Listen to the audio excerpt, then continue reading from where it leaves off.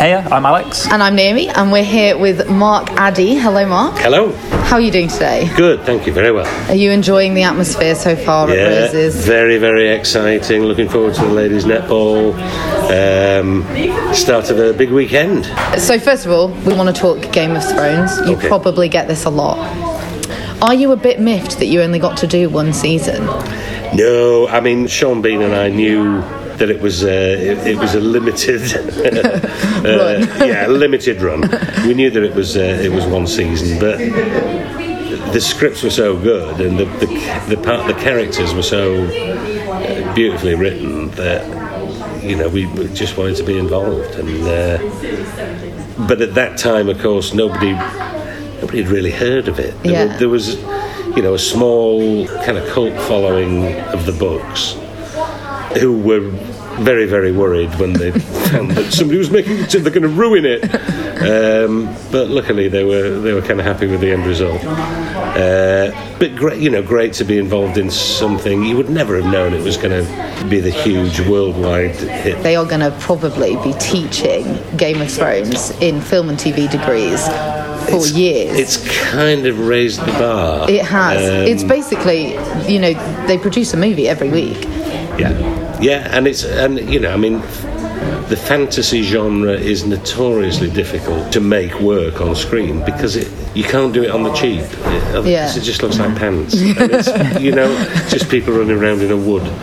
So it needed HBO to take a gamble, and it was a huge gamble in terms of it was a financial risk, but it's paid dividends. Paid off just about. Do you know how it ends? Do you know who's going to sit on the Iron Throne? I couldn't even tell you if I did.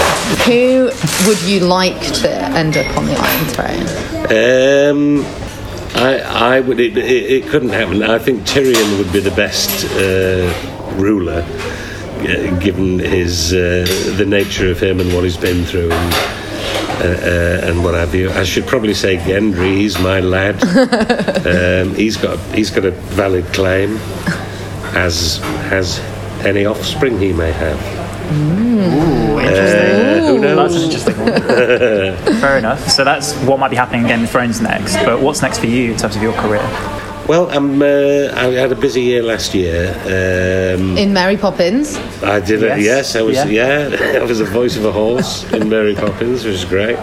Was that interesting for you, being an animated character compared to... Yes, the first time I've done anything that's on that kind of scale. I mean, I went in for a day when they were shooting the green screen stuff for that sequence. And it's a room full of people wearing... green lycra, and then 2 or 3 kids in costume, it is remarkable what can be done these days relatively easily. But in terms of my stuff was just in a little sound studio and make some more horse noises. Nice. Can you give us a horse noise now? Oh, good stuff. Amazing. That's amazing. Stuck on there. What would be your dream role if you had to pick one? It's a tough one. Hard to say. I mean, I try and pick parts that vary things up a bit. I think when I first started out, the actors I admired were those who were this chameleon-like. You couldn't recognise them from one role to another. But you spend time in this business, and people are employing you because you're you. So it's a question of retaining the same core of who you are, but suppressing certain elements of you and highlighting others. You know what I mean?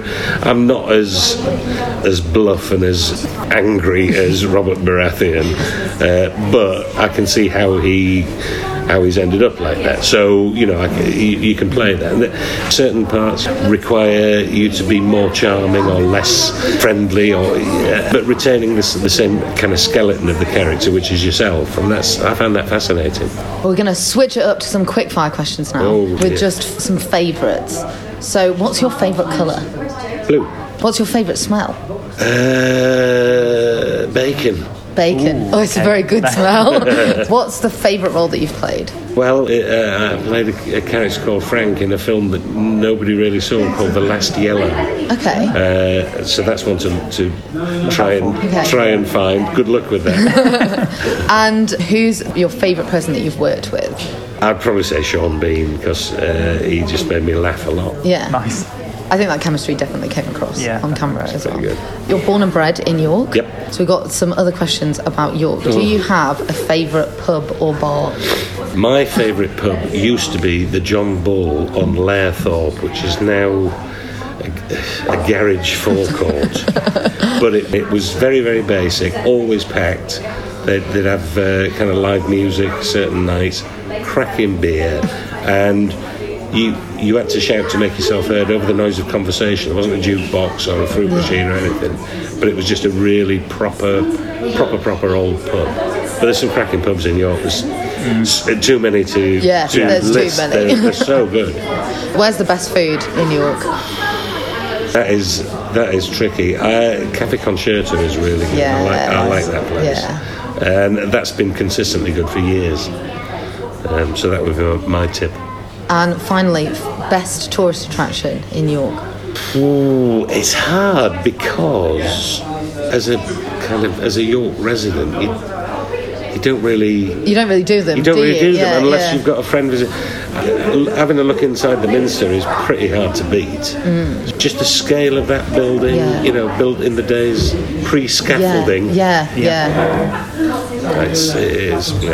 And you kind of forget about it, and you walk past it because you just live in York. And then sometimes I'm like, I take the moment to look up and go, okay, this is actually amazing. Have you been up? I've not been up. I'm saving it for just just leave. Make sure it's a clear day. Yeah. You don't go when it's foggy. Not going to go tomorrow. No. But on a clear day, I mean, absolutely unbelievable. All right, well, talking about York then, on to Roses itself. It's all about sport, obviously, this weekend. Do you have a sport that you played when you were a kid at all? Rugby was my game back in the day. I mean, it's still the game that I watch. Yeah. This weekend we've actually been doing our own sort of mini competitions with Lancaster, with the radio. Sort of done some pint pulling, fun wars. If you had to add a sport to Roses, what would it be? Well, if you've got pints already pulled, presumably it'd be some kind of drinking competition. Oh, yeah. I would imagine that's part of the curriculum. Isn't it? I'm sure. Would you rather compete for York? This is a bit of an interesting one. Would you rather compete for York at American football or cheerleading? I think I'd probably have to go for American football because I'm not sure my cheerleading skills are up to scratch. You've got the performance side of it already. So. Well, maybe. If they could throw me as high as... no, I think it'd have to be... You could do the throwing. You could be the person at the bottom doing the I'd want to be thrown. You want to be thrown? Definitely. Okay. Okay, last question, and then we'll let you go watch the netball.